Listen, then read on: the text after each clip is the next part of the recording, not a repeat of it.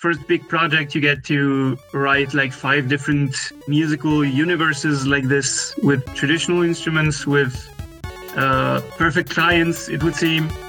And all of a sudden you're like, can it only go down from there?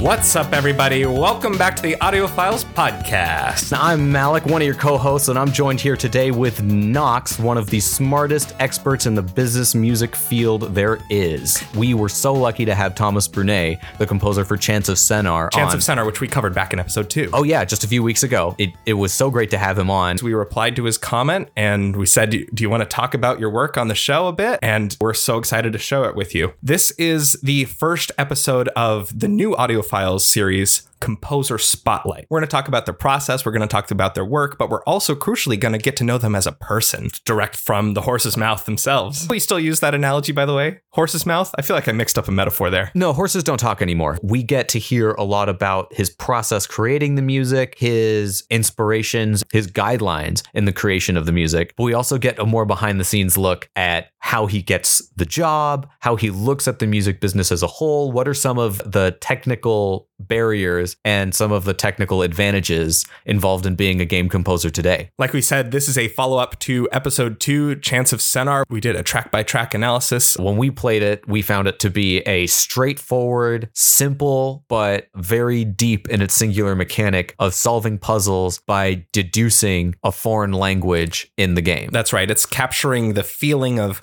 waking up in a foreign land and not speaking the language of the locals and having to figure it out yourself over time. We really hope you enjoy this really special episode of the Audiophiles where we put the spotlight on the composer. Welcome for our first Composer Spotlight, Mr. Thomas Brunet.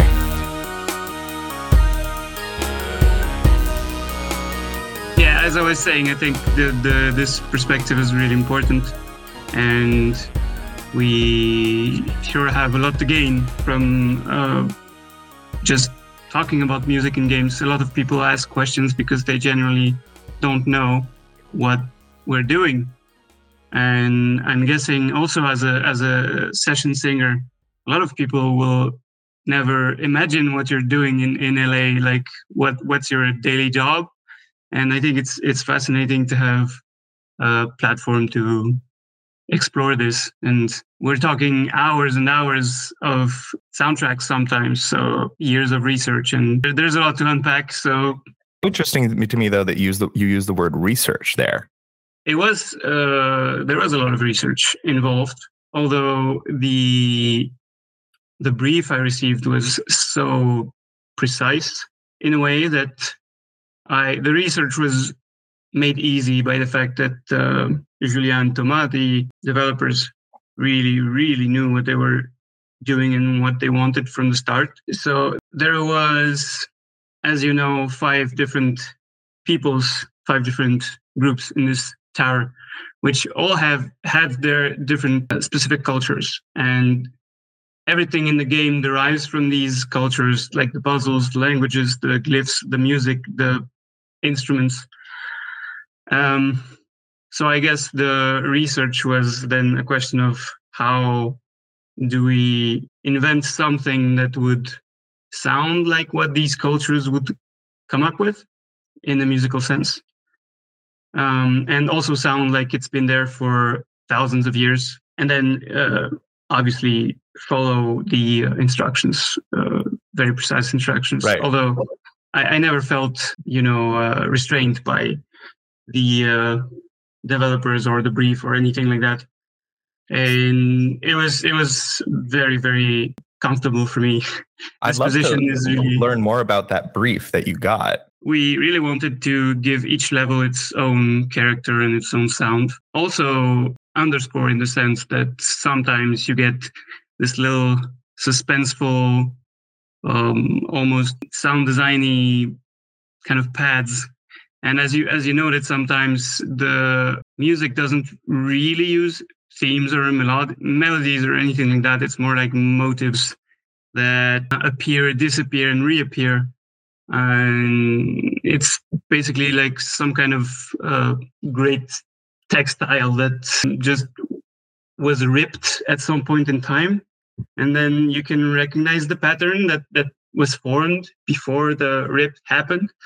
So this is what we went for, basically using different color palette for each of these levels, and then try to make them as coherent as possible. Because when you say a color palette, are you talking about, obviously each level has a distinct visual color palette, but there's also a distinct musical color palette? Exactly. Yeah. Color could be what you would say the first people from the how do they call them in English? The devotees, more religious ones. Devotees, yeah. Yes. Devotees use way more string instruments and almost nothing else. You could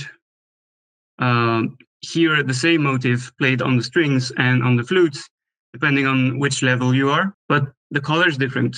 And obviously, like the musical color, obviously it's useful because we wanted to express that these people used to know each other and talk to each other, and they cannot anymore. They can't understand each other anymore. So you were consciously trying to portray the main theme of this game through the score. Yes, like what I think music should do. That's a grand statement, but what music could do in the best circumstances is to say something that the rest of the game couldn't really say, because you don't want to say it outright, because the basis of the game is you have to use your own observational skills, right, and skills of deductions to understand the world, because nothing is explained to you. So a lot of things are explained through puzzles and even the shape of the glyphs. But then the overarching story of this tower and these people, you could observe like the sculptures on the wall and kind of get a sense of this. But then the music kind of comes and confirms it. Although it's I guess it's mostly subconscious at this point. You don't really click that, oh my God, this is the same motif as the devotees used, and so these people used to be linked. I don't think you would make this kind of deductions unless you were clearly a musician or looking for this in the music. But I think it is felt more than observed, I guess. So what is that process like, and how do you approach working with music that's actually meant to be heard by the players and the people in the world? Well, what I did was ask the developers outright what's our resource budget involving, assets. Right. What kind of musician can you animate? What kind of instruments can you put in the world? So, and when you're talking budget, just to be clear, we're talking in game dev budget. We're talking about resources being computing power, not money here. And right. Also production capabilities, because there were like basically 3 people did the entire visual part of the game, and most of it was Julien, which was my direct, how do you say it, contact. He was my boss in terms of musical compositions. So, sorry to sidebar on this for a second, but I wanted to know, what was your process? How did you come to get this job? How did you get connected with Julien? And what was your role? Are you part of the studio, or is it just a contract basis? Or So I am a freelancer. I think you would be hard pressed to find a lot of in-house composers. Like, I know Riot has some. Bungie used to have a composer, but then the huge majority of us are freelance, right, or have their own production companies or similar systems like that. And what happened to me with Chance of Sonar is like, it never happens. Basically, they found me on Twitter and they saw a post, and that's to say the importance of when you're an independent artist like that trying to find work, the importance of showing your work online and also communicating, being part of the discussion around the area where you live, because that's when you're you're going to meet people face to face, and that's where relationships happen. Right. And, everyone knows Williams and Spielberg are doing most of their films together. And the same kind of relationships can be built in games, I guess. And what we did with Run Risk was really, from my point of view, with this kind of relationship where you will want to keep working together as long as possible and, in the best way possible. So they found me on Twitter. They looked at my post and they listened to my music, and they found that I was making very specific different types of music they were looking for. And they had this document, this spreadsheet with all the different musical cues they needed with, emotional descriptions. Wow. So you got a very detailed brief. Yes. Which is not always. No. It was really comfortable, as I said, because Julien is also a musician and he's been artist for decades now. So he knows, and a freelancer. So he knows how to speak with us. Right. Basically. And I had this insanely detailed brief, and then I had references, and then even if I wanted to kind of break this, I still could do it. And he would say, well, that's not what I thought, but let's keep it. It works. It's nice. So it was really an ideal situation. So you found the team really easy to work with. Yes. I guess it's also a matter of size.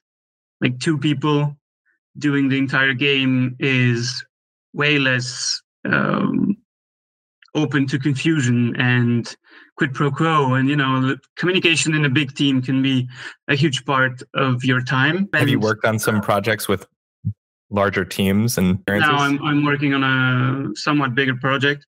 And it's, at the beginning, it's a bit, you have to find the right person to ask these questions. If you want to be as efficient as possible, you need to know, I guess, 2 or 3 people in the team and have them answer your questions, because otherwise you'll just get lost in like digital paperwork and phone calls. But then when you're just working with 2 people and one of them programs the entire game and the other one does 99% of all visuals, it's easy to find answers to a question. So with him programming, I'm curious, what was your role in the implementation of this? I had none, because they also have a sound designer who was the only one touching the Wise project. And I was like, nice. I just have to write my music. So what were your deliverables, if you don't mind me asking?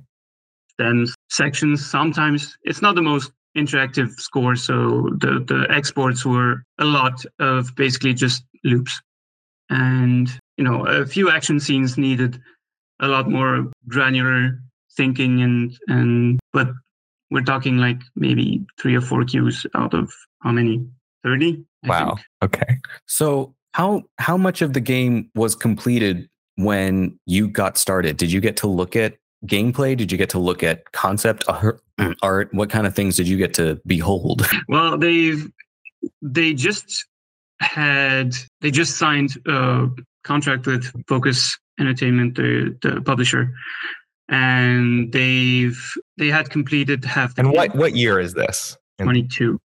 22. Okay. Yeah. And around March or April 22, they contacted me and they already had half the game done, which is why I guess they had the contract with Focus, because you could see these 2 guys just did half a game and it was already looking very, very well, pretty original, pretty well thought of, and, straightforward. They didn't go into 1,000 different mechanics, 1,000 different directions, even if the idea sounds insanely good at some point. And we did this with the music as well. So I'm 100% sure they did this with the whole game. And they looked at their ideas and they said, is this original enough? Is this fun? is this necessary? And if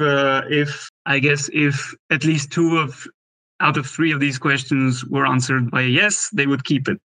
I am pretty sure it was something like that. And that's so cool. Was that an actual, these questions you're asking, was this like an actual thing you discussed with them? Well, what we did with the music was ask at the beginning, like, what degree of dynamism do you need in the music? And the first thing we thought was we couldn't afford a very dynamic score, firstly, and secondly, it would be very distracting. I want to make sure that I'm understanding right. That term dynamism to you, or the dynamic, what does that mean in this context of music, in game music? It means an interactive score. Like basically, you do something, the music reacts.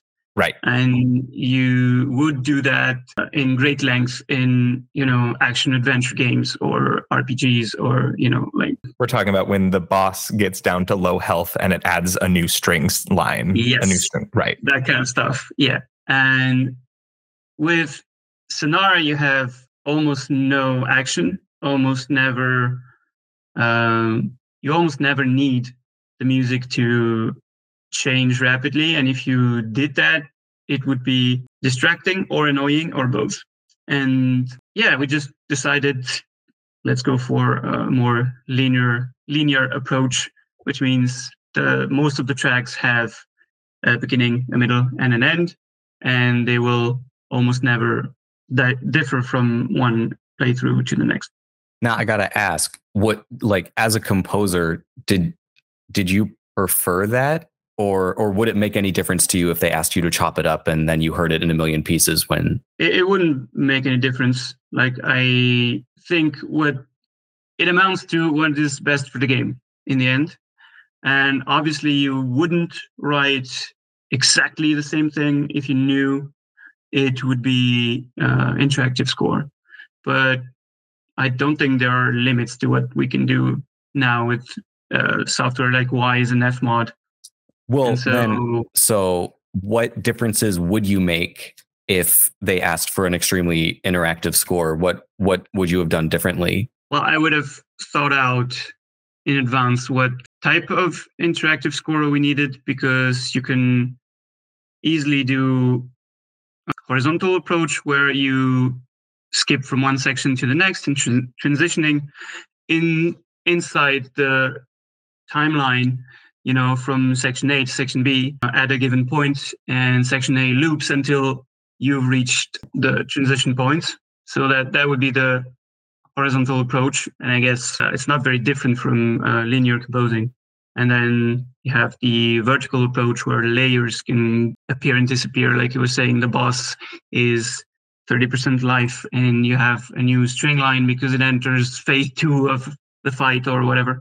Right. And there's a million other possibilities, like you could choose to EQ some part of the strings if something happened in the game, and you have to take this into account. But if you don't need interactive music, and I guess most games would probably need some level of this, except for puzzle games and really atmospheric stuff. Not as atmospheric, that's not the word.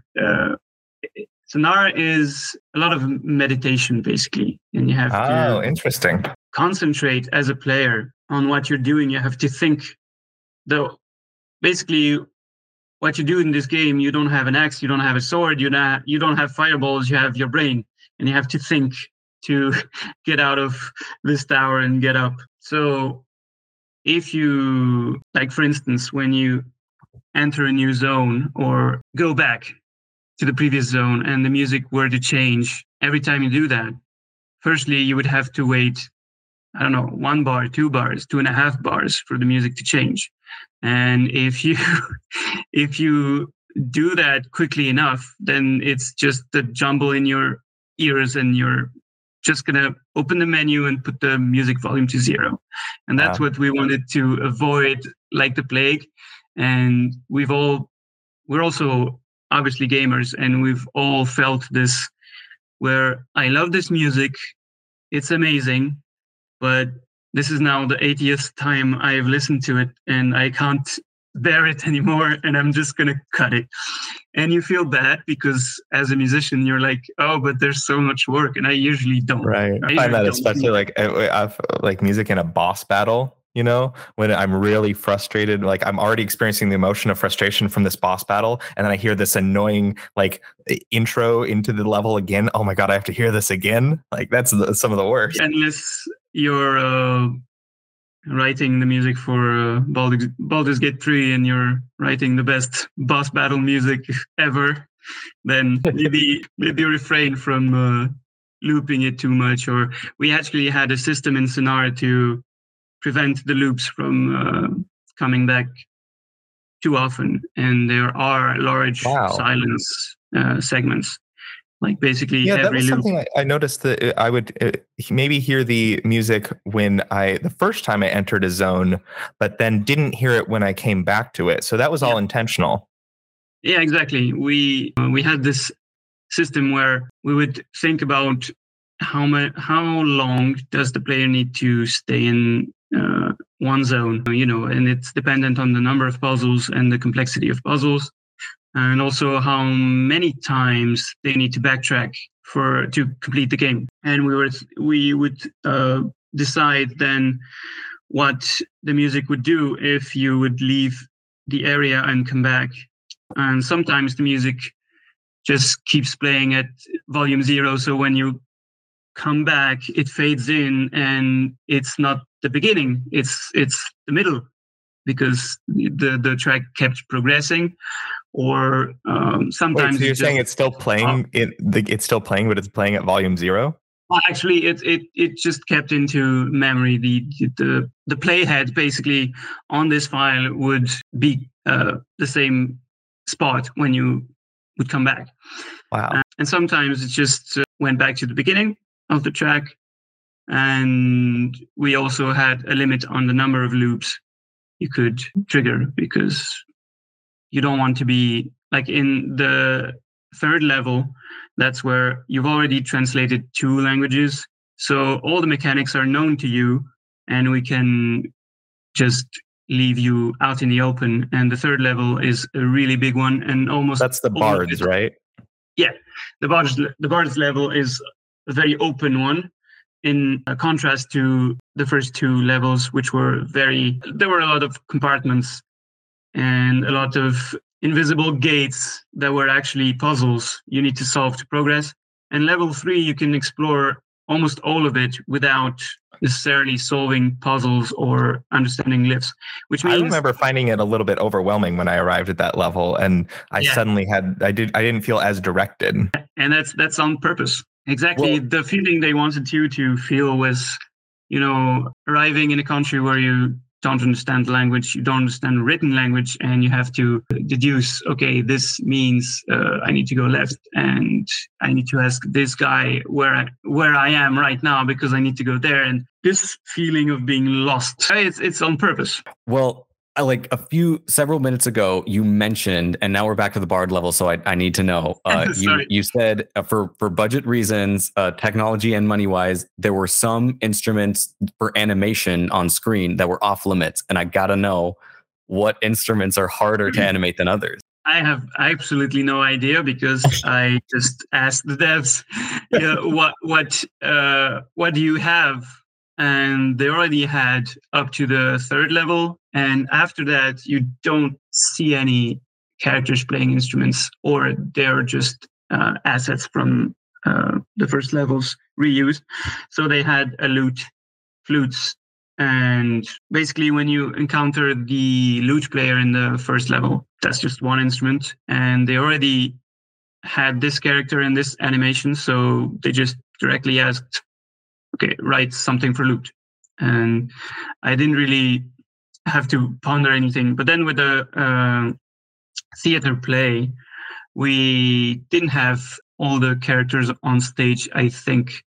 Or maybe they did, but they didn't know if they would be visible or if they would be animated. I don't remember exactly what the questions were, but I remember we had to determine whether or not flute and strings would be kind of on the forefront because you would see them on screen. And it ended up being flute and violin, which is not on screen, I guess. So yeah, a lot of instruments are not on screen, but you're focused on something else at that moment. So I just said, let's write something nice and see if it looks good, even without seeing the percussions or the violins playing on stage. And yeah, because we couldn't really afford animating an entire ensemble, and obviously you don't see having fingers, all synchronized to the music. You don't see strumming, you don't see fingers. It's not The Last of Us, we didn't have this budget, we didn't capture anything. That leads me to what I really want to know as a musician. Who found the musicians? Did they leave that up to you? Did they bring on the musicians themselves? Where'd you guys look? That kind of thing. It was all up to me. So I started first. I needed a studio because I didn't. I had a few leads, but I never recorded as many instruments before. It needed to be in a professional studio, not my home studio where I do my own stuff. It is what it is. But this needed a little more. So I visited a few and met with the people there and the people in the studio in Arcachon, Studio du Bassin. I met with Stéphane, who is the owner of the studio, and he was a composer for 15 years already in films, documentaries, and he knew a lot of people. So basically, he introduced me to Sylvain, which is the flautist. How do you? So Sylvain introduced then the entire ensemble because he knew basically everyone. He worked with tons of people. He's a very, very talented flutist, and he's been basically all over the area in the Southwest. I don't think you would find a better musician or a nicer person, actually. So yeah, it was also a very nice human experience, Did you write all the parts out in MIDI first, or what was your process for that? And what did you hand the musicians? I had to write demos pretty fast for validation, so I did the mockups, and then I wrote the sheet music. I had help with this as well, like all the copying. Some tracks needed orchestration, so I had one person help me with this, and then I gave the musicians all the parts. Which there's a funny story about this. Is we printed out, I don't know, 150 to 100 pages of sheet music and parts, and we had two piles of paper. One had red little dots on them, and the other pile had yellow dots. And the red dots was, we absolutely imperatively need to record these, otherwise I'm in trouble. And was this like in a day session? How long did you have? We had 3 days in total.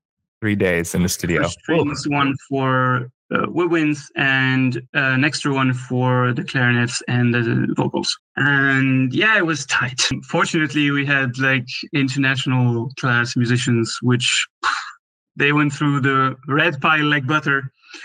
And we didn't even touch the yellow pile because basically there was no time. So a lot of stuff is MIDI in the soundtrack because, that's what it is. And we ended up recording 11 instruments with 6 different musicians. And wow. It was a wild 3 days. It was awesome. I would recommend this to anyone.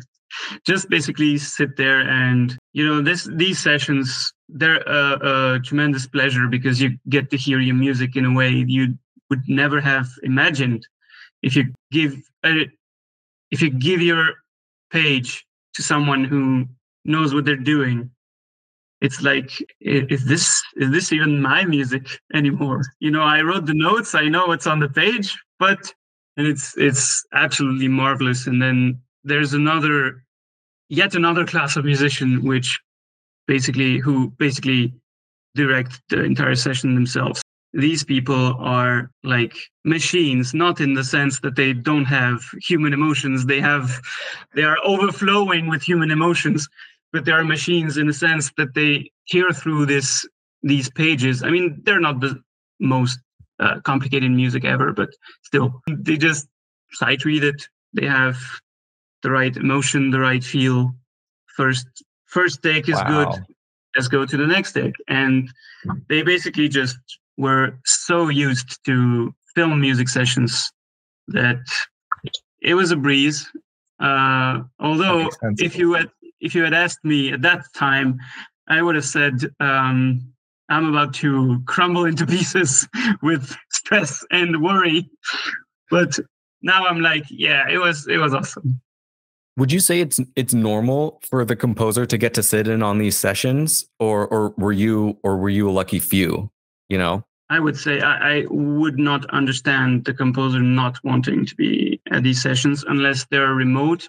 But then you would still, there's no way you would not want to be there, and you need to be there because you are responsible for the output. It's not the musicians, it's not the engineers, it's you, the composer, that deliver it. At the end of the day, you're responsible for everything. So it's as much a duty as it is a pleasure. And what pleasure! I mean, I would gladly pay to do this again.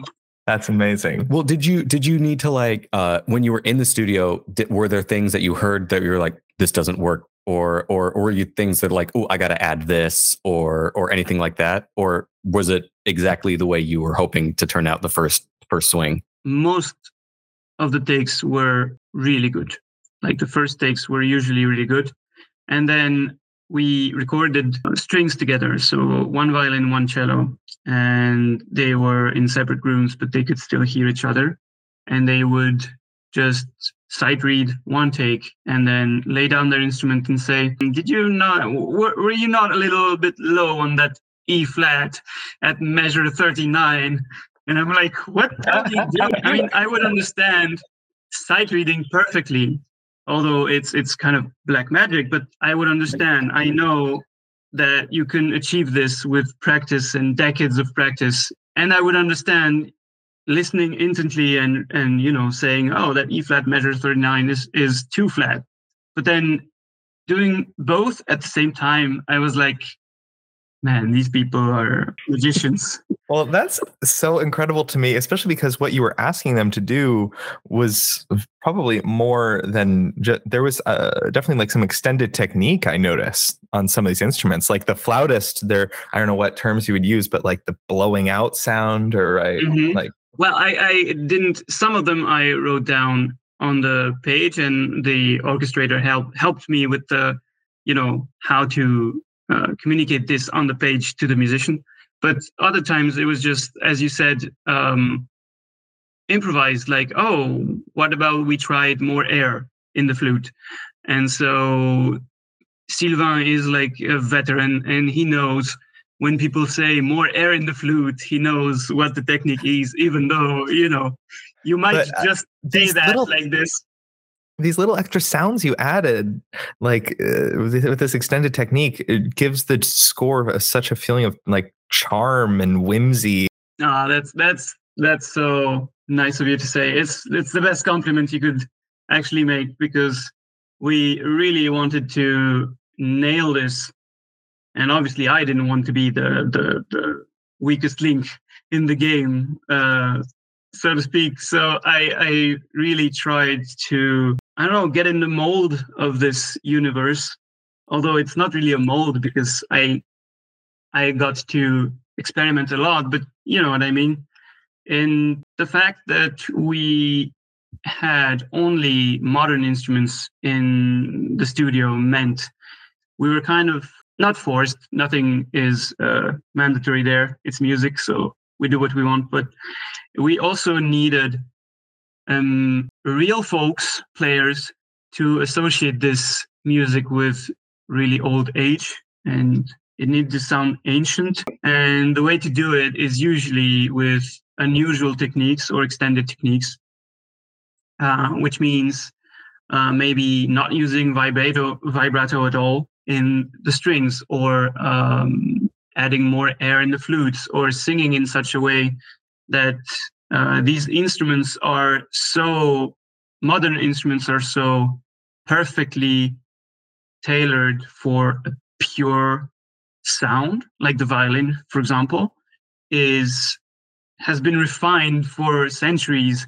to sound, pure and not gritty like a fiddle or a peasant violin. It's an instrument that is supposed to be played in a 25-piece section. And if you add a lot of harmonics, if you add detuning, if you play it like a fiddle, or if you play it any differently, you wouldn't be able to have these huge orchestral sessions because they would not exactly sound right. But we were aiming for the opposite of this, and we wanted the high levels of impurity. Because how did you do that? Well, firstly, you can just say, okay, we need traditional music that's not from anywhere in the world. We need it to remain fictional. We need your instrument to sound old. And most musicians would already have inclinations as to how they want to try to make it sound this way. And by doing this, you also allow your music to resonate in a way that wouldn't be possible if you told them, okay, I want this extended technique and I want this note to sound like this, and I want you to stop here, and I want you to do this and do that. So the first ingredient, I would say, is to let the musicians, exercise their craft. They've been waiting for these kind of moments for decades. Experimentation is the key, and trust also. You have to give your baby to someone else. And you still have some level of control, but at some point you're making, I think, a video game or a soundtrack is something that is bigger than one person. You have to, and you don't have to. Nothing's mandatory. But I mean, it would seem to me like a great shame to not have lived through this incredible experience working with a team and with musicians that are like, on my own, I would never have made half of this because, I'm not a cellist. I'm not a violinist. And all these different sensibilities add up. If you have kind of the same vision, it will, I guess, end up being something that people feel is genuine. What does that authenticity mean to you? I guess one has to just dive in and take risks, measured risks, maybe. Just whatever the length of the leash is that you have with this project. Like, you couldn't write something, you couldn't write a fanfare, you couldn't write a metal cue, but you would have a degree of liberty, right? So you need to explore this and try to expand the boundaries of what this freedom is, and just not try to imitate or innovate at any cost. Just try to make what's best for the game. Can you talk to us a bit about how different studios approach that differently, and at different levels of the industry you go about that differently? Well, I can't speak for huge teams and huge studios, obviously, but it very much depends whether they want to, or they have the budget to hire several people for the audio. And what I've witnessed is either the person in charge of sound design will also implement the music because they already implement the sounds. So they are the ones with the most level of expertise, like the highest level of expertise with softwares like Wise and Fmod we use to implement music in games. Composers don't usually have the same level of mastery over these tools, but some of them do, and really well. So it also happens that you implement your own music frequently, and then you have unicorns who also do everything. And that would be really small teams because they want the whole package for less money because they don't have the resources to hire a composer, a sound designer, and so on. Yeah. Ultimately, I don't think it matters to the studios if you do everything yourself or if someone else does, as long as everyone is on the same page. And again, if you don't know how game music works, you won't be on the same page. It is the middle of the show, and you know what that means. Time for the prom. We'll do the prom.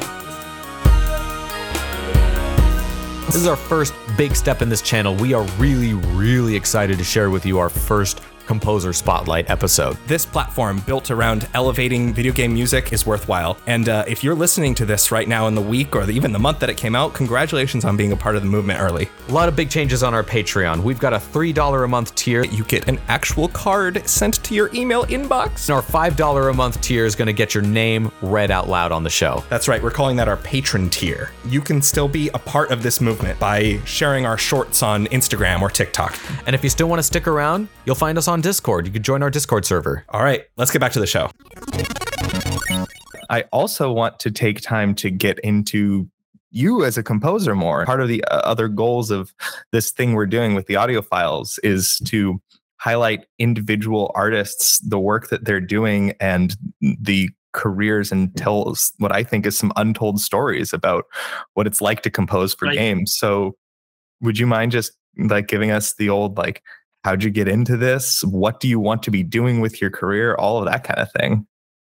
Sure. So I started out as a percussionist in mostly orchestral settings, and I branched into guitar and piano later in my life, and I actually had a good 7 years working as a French literature teacher in high school. And then I decided my teaching days were done, and I quit my job as a teacher and decided to try my luck as a composer. So this was like 2 years prior to being hired by Randisk for Chants of Sennaar. And during this time, I obviously posted a lot of music on internet. It's still there. And that helped me a lot to forge my sound, my craft, know how, like, what kind of music I wanted to be writing.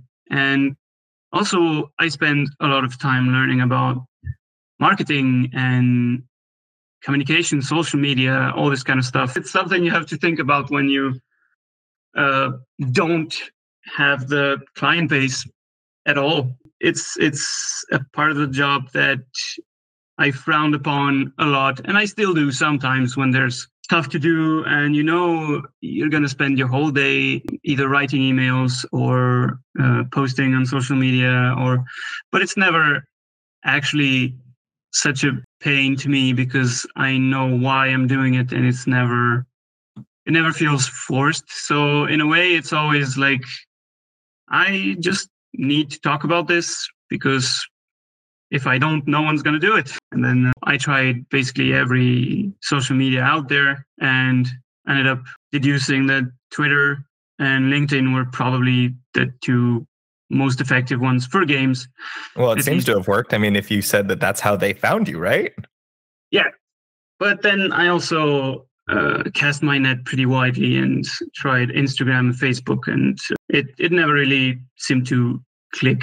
I guess there's a generational divide between Facebook and Twitter firstly, and then the people don't look for the same things on these sites. And if you don't think about that, and if you just use them blindly, then your efforts it'll basically be a wasted effort. So I kind of stopped communicating on Instagram, or just really episodically. And so yeah, most game devs were on Twitter, and now they're kind of migrating slowly to Blue Sky. But the most effective professional wise is still Twitter. And then LinkedIn is great for everything very official, very it's definitely less relaxed than Twitter. Right. But still, when you get industry connections, usually you want to use LinkedIn. How do you go about expanding those industry connections, and what are the networking opportunities for you in your career so far that have been really impactful? I think I've been very lucky with this because NAR has had a huge repercussion on my life and my career already. So I've really seldom had to reach out to people, and it was usually the other way around. I don't know if I'm right to do this, but I've had already huge opportunities coming my way thanks to both the game and its reception, and also the way I am easily found, I guess, online. If you type Chance of Senna soundtrack, if you type my name, you can find me and my music and my basic contacts, and that's basically all you care about. Is people will find an email address or a contact form or a social media link, and they will find online players for your music, and that's the essentials, I guess. And then connections through LinkedIn come from people I've worked with already recommending me. Very little cold outreach, because I personally despise when people do it to me. And I'm usually flattered actually when that happens, but the little pang of who is this and what they want with me, what did I do?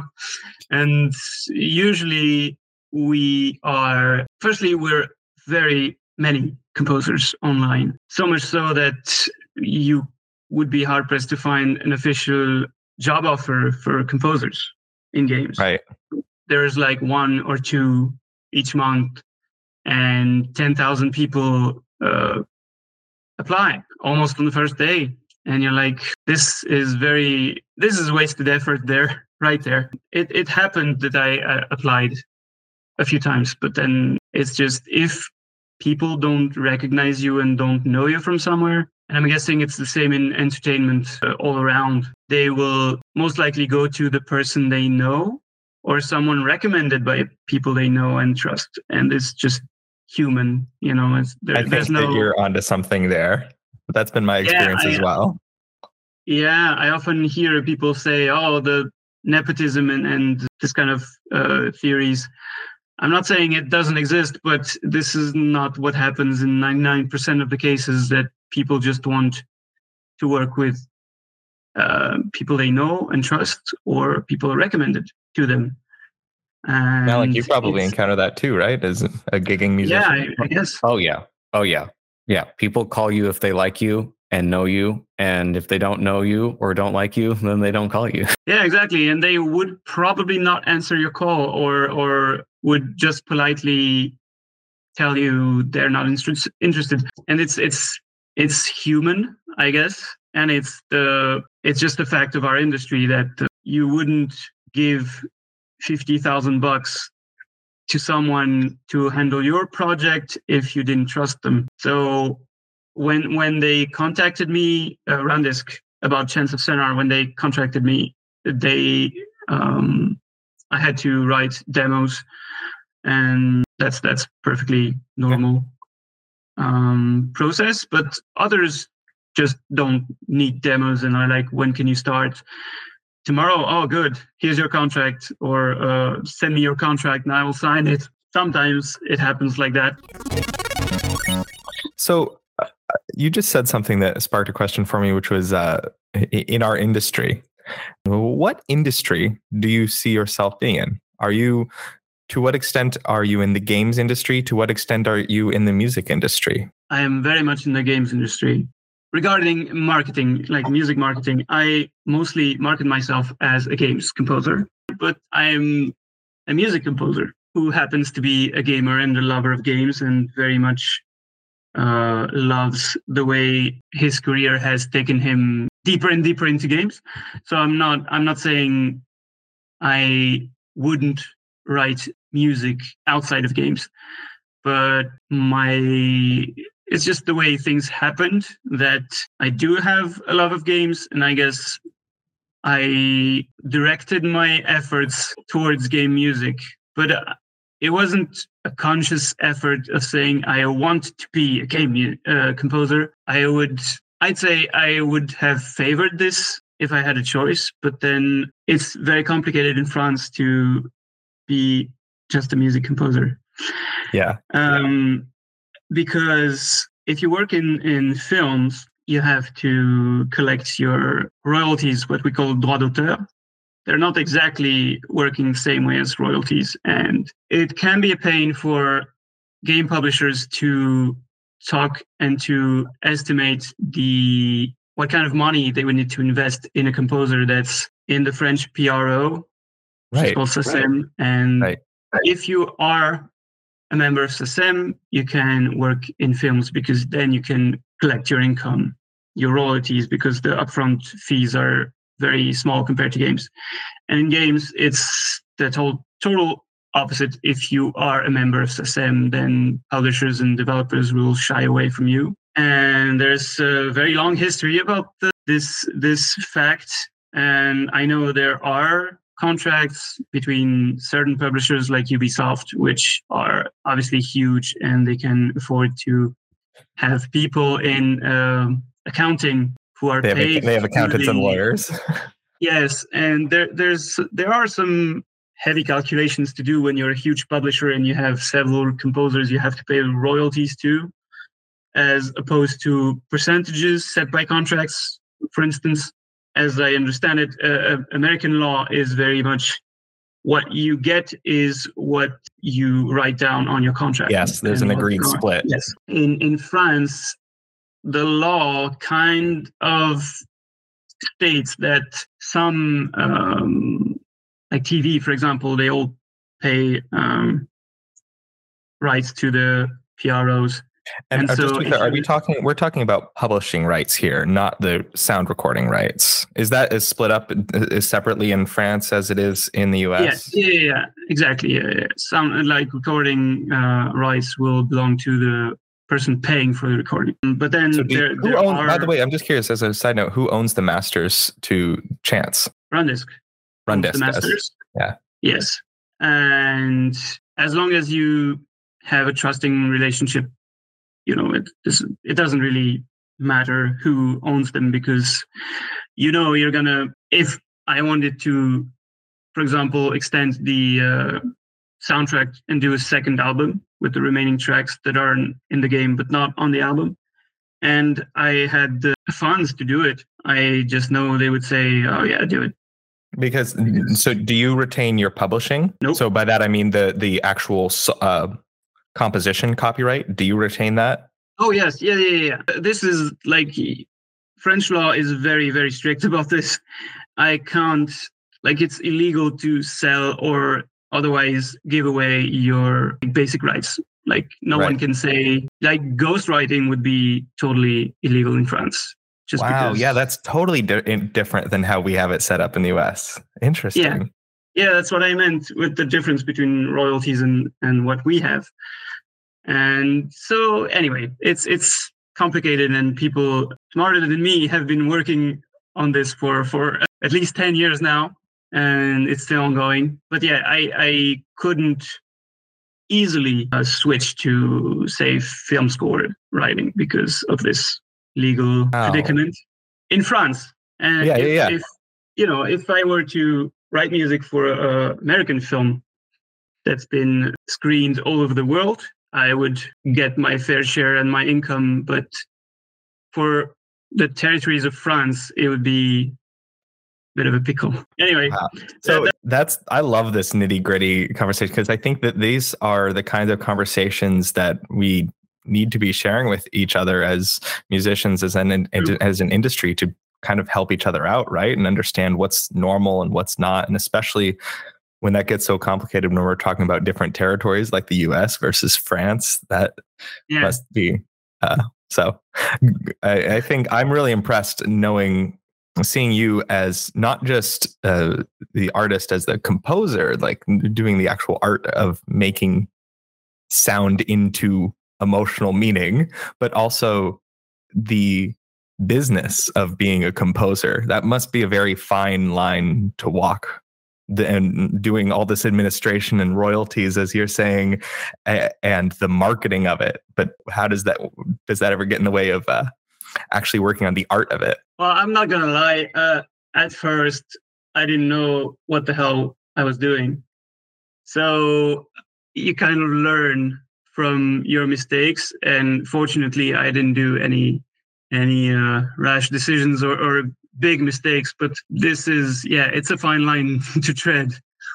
As you said, you're constantly fighting the urge to just leave it for other people to decide, and that's when possibly your career will not go the way you intend it to, because then anyone can decide for you. So you have to be knowledgeable about at least the not necessarily in the details, but about laws, and specifically music laws, and how they relate to the games industry, because these two industries I found are very much opposed to one another, at least from where I am in France. I would say the music industry is very attached to their way of thinking and their way of protecting artists. In the games industry, you will find a very software-centric philosophy. In software, in programming, for instance, royalties don't exist, and you wouldn't pay a programmer monthly fee for the exploitation of his work. But then artists, at least in France, musicians are used to it being the other way around. And it can create very deep confusion in people. And to avoid this kind of confusion and a lot of efforts and a very long procedure to get to the bottom of it, even French games publishers would have an easier time hiring a foreign composer. It sounds like you've learned a lot about the business of how to be a composer in the games industry in France. Well, I've spent a lot of long nights reading. So if you could go back, I'm curious if you could go back to like yourself when you were starting your career, or like just still in school, like what advice would you give yourself? What would you say? Hey, make sure look out for this kind of thing. Look out for people who ostensibly tell you they're your friends, because usually friends don't really need to say that. And I've had a few adventures like this where you don't really need a contract. You don't really think things in advance, because we're doing things old school. I don't know. We're friends. We're just buddies. Let's do it, man. This kind of discourse is fine if you don't intend to make it your career, because it's also fun to have side projects and just pick up the guitar and jam. But that's not what you want. If you want to make this into your career, you should run away from these people. Never start working without a contract. That's a great specific piece of advice right there. Yeah. And one of the things, maybe you'll tell me more and teach me about this, but I think I read something regarding music marketing specifically, where there's a difference, or marketing in general even, there's a difference between the price of something and the value of something. And people will associate the first number you tell them with the value of your work.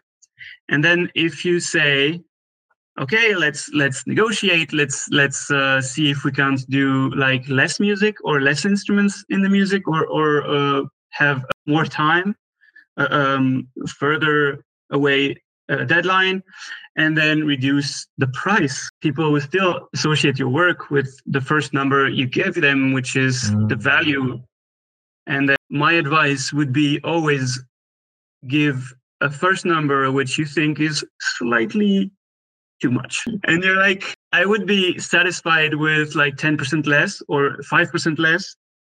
But, let's just be honest with ourselves. And it's a lot of work, and it's taxing. And in my case, I would have been inclined to do the opposite, being like, I'm starting out, and I'm just a musician, I'm just a composer, and I do what I love. And society also incites you into this vicious circle where you're not really working, right? Because you're not lifting heavy weights, and that's true. You're not. Malik, do you have some experience with this? And that can be true.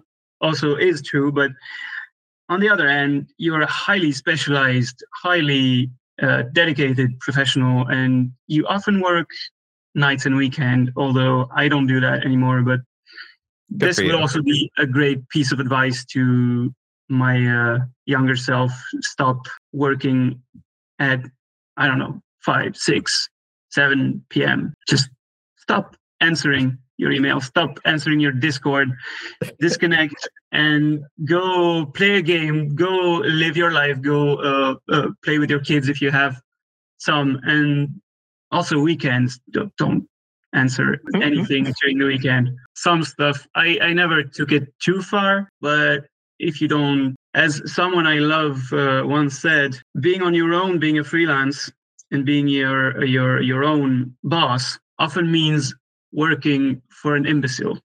And so from your own mistakes as your boss, and you have to think, okay, I'm my boss. What would my boss say to me, and what would I say to my boss?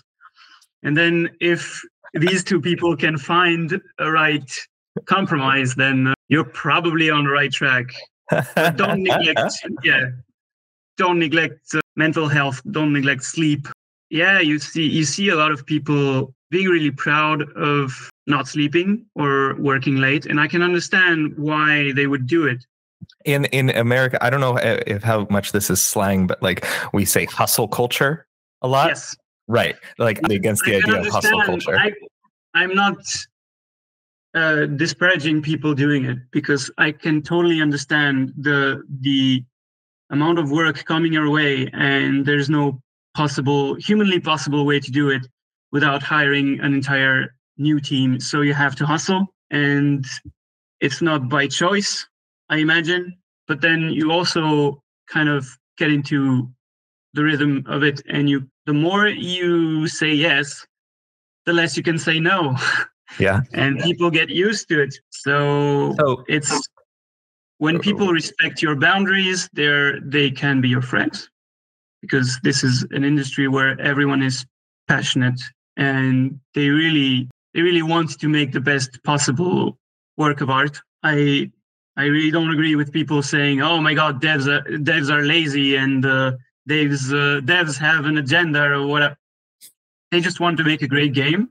Yeah. And they want to do it while retaining their mental health and social lives. What is next for you? I know you obviously you can't talk about whatever projects you're working on currently, but long term in your career as a composer, what kind of projects do you want to be working on? What do you want to do? And how are you setting yourself up for that right now? That's a very interesting question in my case, because it seems that I've hit this is my Chance of Samurai is my second ever game score. It's the first actually, developed score. Previous one was 15 minutes long. So this is essentially my first. And how many minutes was Chance? 82. Wow. Yeah. And it feels like I've hit the bullseye, because obviously if they hired me, it was because all the music they heard corresponded to their needs, which were many. And obviously for me, it was like the perfect example of something that would probably not happen again, because I'm really passionate about traditional music from all around the world. I've been teaching Brazilian percussion. I've been learning about African music, about music from my country, specifically traditional music. And this is something I really wish to explore, and you can never explore it 100%. It's too rich. And then, first big project, you get to write like 5 different musical universes like this with traditional instruments, with perfect clients, it would seem.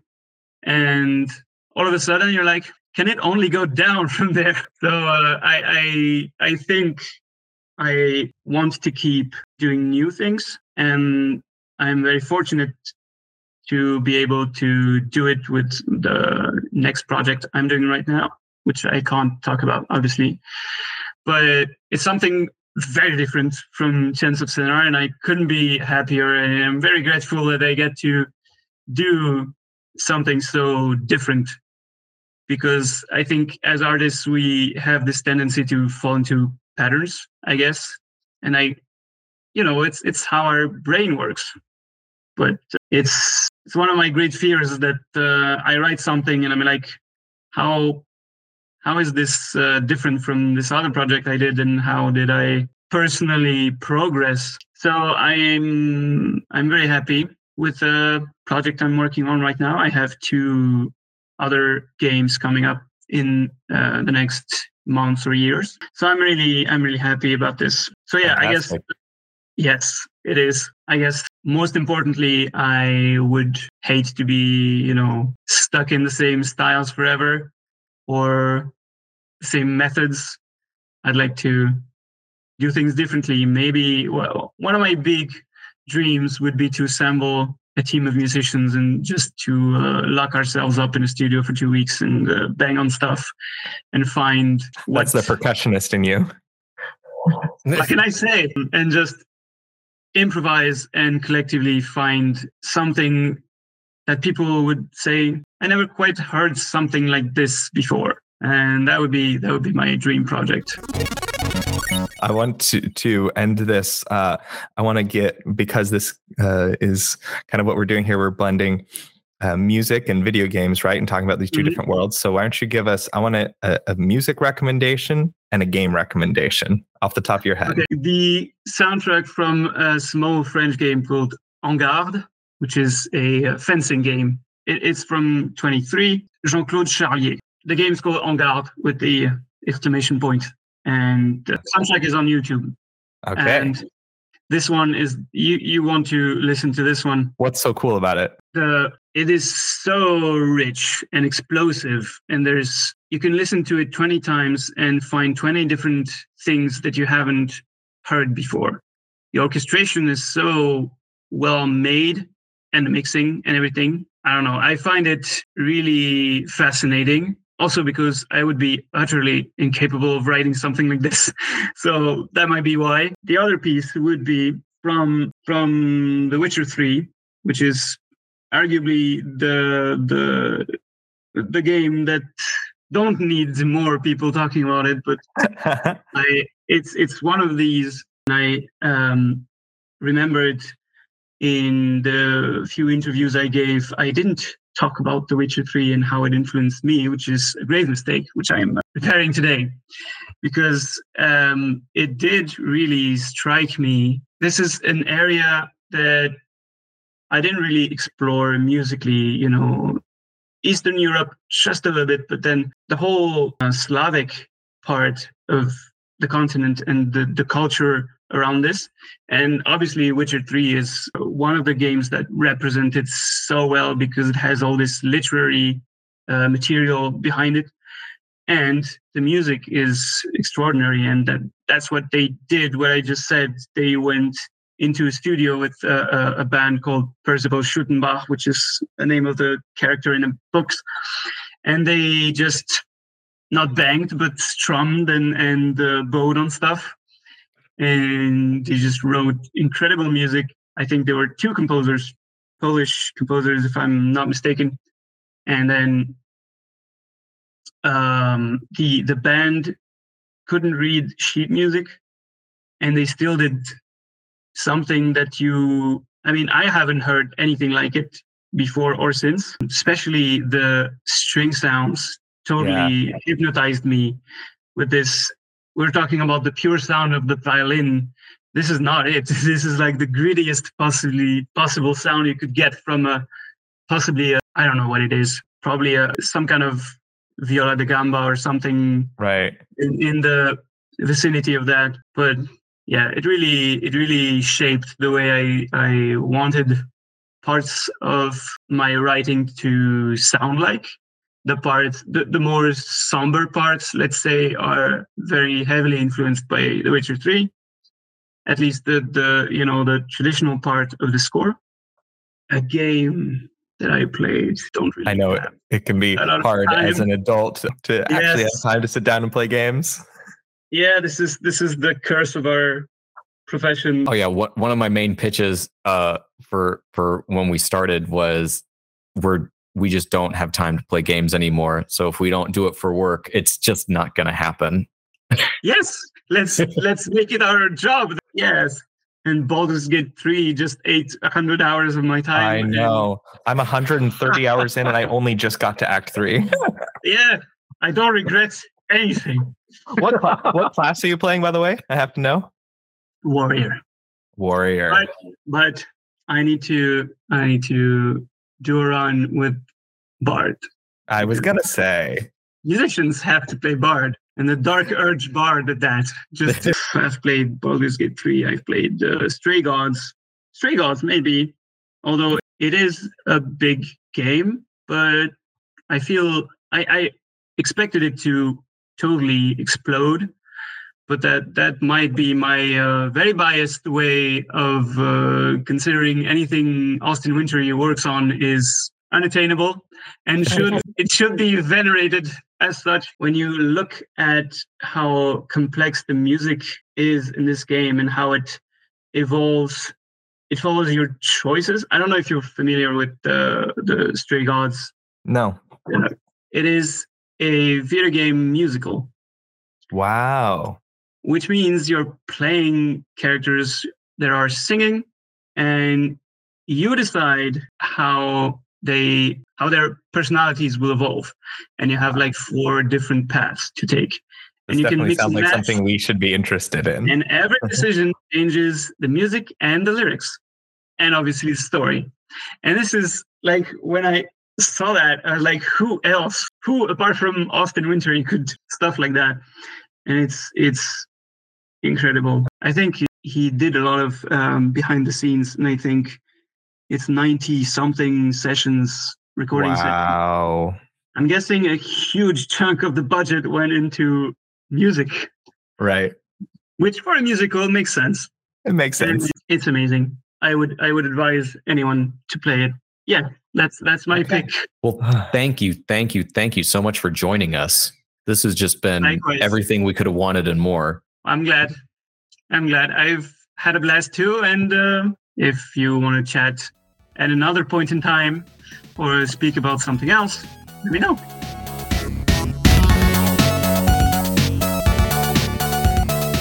What a fun interview that was. I learned so much about music and video games that I really didn't expect to know. Thank you again, Mr. Brunet, for hanging out with us. That was so much fun. What's next for the audio files? Pretty sure we're doing Forza Horizon next. Forza Horizon 5. That's going to be fun because we're going to get to dive into licensed music in games. Yep, the unscratched itch of our channel so far. The audio files is a movement of people dedicated to elevating the stature of video game music. And we're really, really excited to have your support. And until next time, play with sound.